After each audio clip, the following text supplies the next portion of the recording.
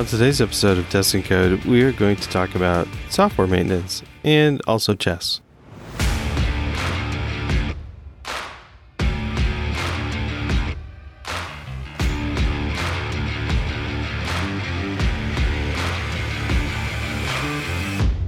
Welcome to Testing Code, a podcast about software development, software testing, and Python.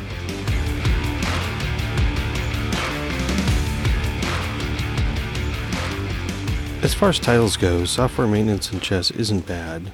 I was going to go with Chess in the Art of Software Maintenance as a nod to Zen in the Art of Motorcycle Maintenance, but I was afraid the reference would be a little bit too obscure. And software maintenance isn't quite right either. What I'm really talking about is software development and maintenance of existing systems, which is a bit long.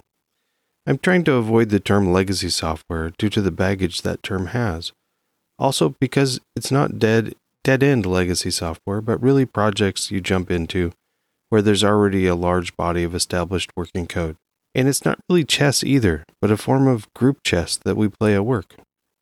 I'll start by explaining this alternate chess, and then I'll talk about how it relates to software development of existing systems. At the office where I work, there's a break room. Someone brought in a broken electronic chessboard and pieces and set it up. At first, there was a piece of paper with a word white on one side and black on the other, even though the pieces are really light gray and dark gray. Then another piece of paper showed up with check on one side and checkmate on the other. The handwritten bits of scrap paper clearly wasn't satisfying for someone, and they replaced it with printed cards placed inside of clear plastic badge sleeves. A month or so later, a large wood board with wood pieces also showed up, and another set of cards were made to go with that, and then a third board, this time glass and smaller, with clear and frosted pieces, and another set of cards. It's now been these three boards for, at least a year or two, maybe 4. It's been a while. The cards are there because the games are not played at one sitting. Anyone can play. The white-black card indicates whose move it is, and it usually sits on top of the checkmate card, which is brought out to indicate either state. Some people play one side consistently. I personally have a rule for myself that I only make a move if I'm not the last one that played the other side. In other words, I won't play 2 moves in a row, one for each side. That seems just wrong to me. But really, there's no rules other than normal chess movement rules. The game can go on for a long time, but some are rather quick. Endings are sometimes painfully slow and boring, so often a couple people will sit and finish the game when there are very few pieces left. I appreciate that. Openings are also kind of boring, so I try to play frequently during the openings to keep the things rolling, and I think many others do too. It's the middle of the game that's really fun, I think, because it's a non-obvious puzzle. You walk up to the board and try to assess quickly what are the threats on both sides, who's ahead, who's behind, who has better position, and of course, what's the next best move. Then make the move and flip the card, and go back to working or finish your sandwich or refill your kombucha or coffee or whatever. But things can go wrong. People playing are at all levels and sometimes don't see threats quickly. Sometimes the board gets set up wrong, like the bishops and knights get swapped, and no one notices until it's like 10 moves into the game. Sometimes people move and forget to flip the card. Sometimes someone moves, flips the card, and has second thoughts and moves the pieces back and forgets to reflip the card. Either way, sometimes one side gets 2 moves in a row. Check can happen with someone forgetting to put the check card out, or maybe not even noticing that a check had happened. With or without the check card, sometimes someone will not respond to check and move some other piece, leaving the king in check.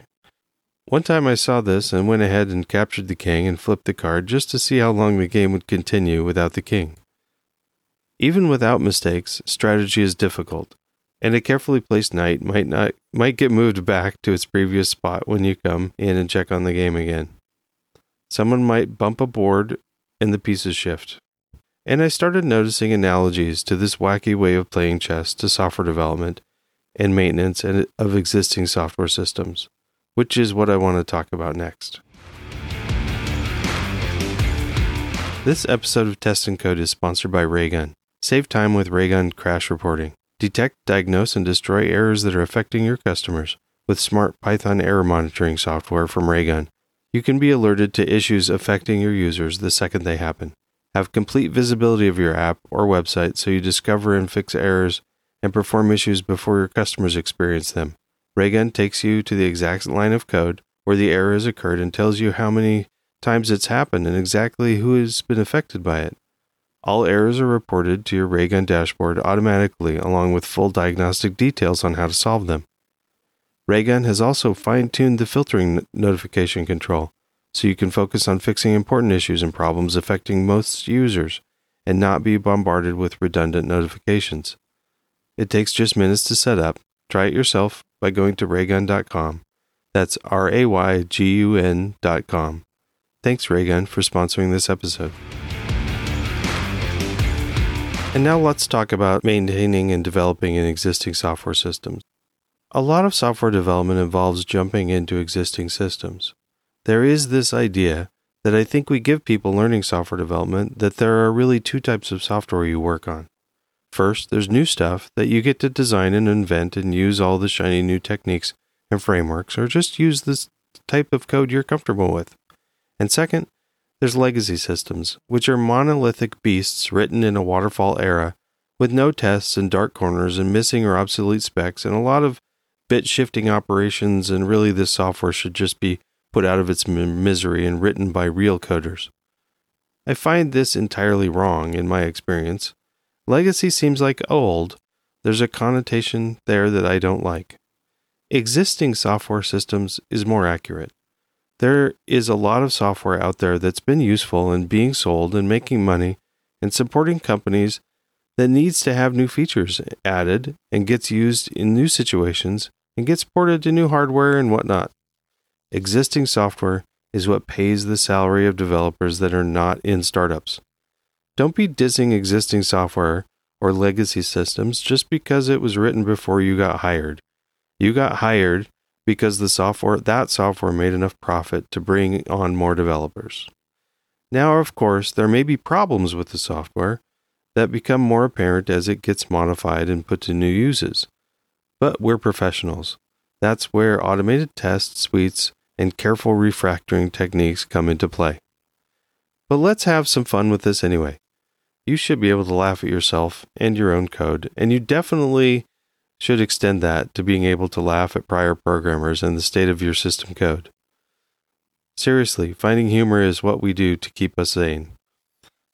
I tried to figure out some order to this chess software analogy but failed, so in no particular order, here we go. No obvious strategy. When I walk up to a chessboard in mid-game, I don't know what defense or attack strategy the previous players had. I can spend some time understanding the current placement and try to infer a strategy, but it might be wrong. And I might not have time to do that, or I just want to move some pieces to get the game going. If it turns out to be a bad move, odds are no one will know that I made the bad move. Likewise, if I come up with a 4-move attack strategy, I can only do the first move. Someone else will probably come after me and not know what I was trying to do.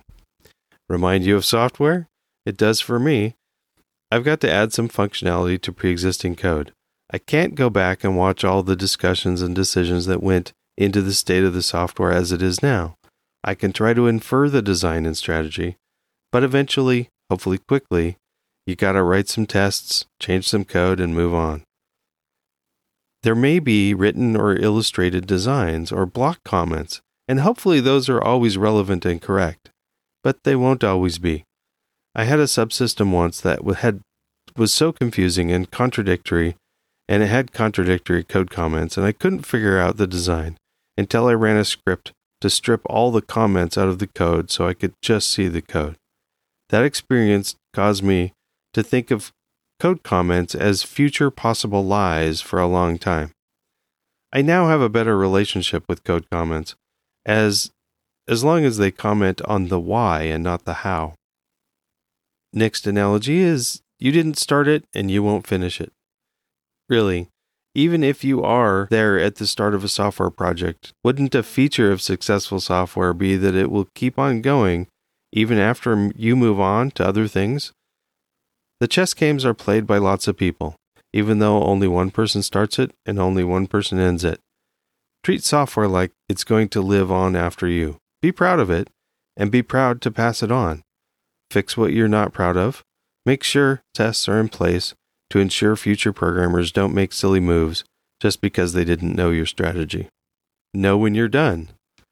The few games that were in Checkmate that were not noticed or ignored. Having acceptance tests and acceptance criteria in place while coding will help you know when you're done. Misconfiguration. I've come into games, 10 or 12 moves into the game and noticed that one or both of the bishops or knights were swapped, or the initial configuration must have been wrong to get into this state. What do you do then? Do you keep playing anyway? Do you reset the board? I don't know. We've kind of done both things in the past. Starting a project is important. Put tests in place early. Set up a minimum viable continuous integration workflow when it's necessary. Set up talks. Set up packaging and distribution. All of this is way easier and faster with not much code in place already. I've seen projects that were almost done, but without full acceptance tests, without packaging, without CI. These are not almost done projects. People just think they are. Doing all of that extra stuff at the end takes a long time. Doing it at the beginning might take a few hours or a day or two extra, but at the end of a multi-month project, it will cost you weeks, if not months, to put them in place. Different levels of experience and expertise. This is inevitable in both software and group chess. How do we deal with that in software? There's a lot of ways. Keeping it simple. Simple software is easier to maintain, test, debug, etc. Have clean, well-documented APIs and have automated tests against those. If you don't like documenting APIs, well, me neither. So don't have wide APIs. Only put in functionality that's absolutely necessary right now. Not the we'll need this function or flag or option later, so I'll throw it in now. Don't have dead code. It's annoying to spend hours debugging or refactoring a function that you later realize is never called by the rest of the system. So delete that code out of there. Complexity can be necessary. Comment those parts heavily, but not so much to obscure the code, and unit test complex algorithms heavily. Replace complexity with simplicity whenever possible. Small is good. Don't obfuscate for the sake of size, but a 20-line method is usually easier to understand and keep bug-free than a 3-page method. If you can't see all of it on the screen at once, the next developer will have a hard time keeping it all in their head at once. Mentor each other. Pair programming can help. Code reviews. Debugging other people's code. I'm sure I missed some, but there's lots of ways to keep things simple. Forgetting to flip the card. In chess, forgetting to flip the card is just a process error. In software, there's other things that can go wrong. There's so many examples, actually. Things like, it's a small change. I'll just edit it on main and skip the merge request and code review. Or, this test is failing and just weird anyway. I'll just comment it out and come back to do it later. How about, this is kind of ugly. I'll refactor it later. This comment is actually wrong. That's weird. And leaving it there. Don't leave it. Delete it or fix it. Don't leave confusing comments to confuse the next person. Another analogy, there's always someone better than you and worse than you. In chess, arrogance is annoying and not fun. Same goes for software. Keep learning, keep teaching. Be accepting and kind and compassionate to people who make mistakes, and be kind to yourself and keep learning. I think there are probably lots of more analogies to this group chess and software thing that I could make, but I think I'll wrap it up there. Let me know if you think of more. And also, Let me know if you play this kind of chess. I think it's a blast. Thank you to Patreon supporters for continuing to support the show. Join them by going to testandcode.com/support. And thank you Raygun for sponsoring this episode. Take charge of your app and web monitoring with Raygun. Find out more at raygun.com. That link is also in the show notes at testandcode.com/99. I've got some amazing interviews and some really great topics lined up for 2020. But I'd also like to cover topics that you'd like to hear about and interview people you'd like to hear from. But I can't do that unless you tell me. So tell me. Or maybe even you'd like to be on the show. That's awesome. Reach out and tell me what you want to talk about. I'm at Brian Ocken on Twitter. The show is at Test and Code and at Test Podcast. I couldn't decide on which one to use, so I've got both. Open tweet or DM or on either one. Also, there's a contact form at testandcode.com, so let me know. That's all for now. Now go out and test something.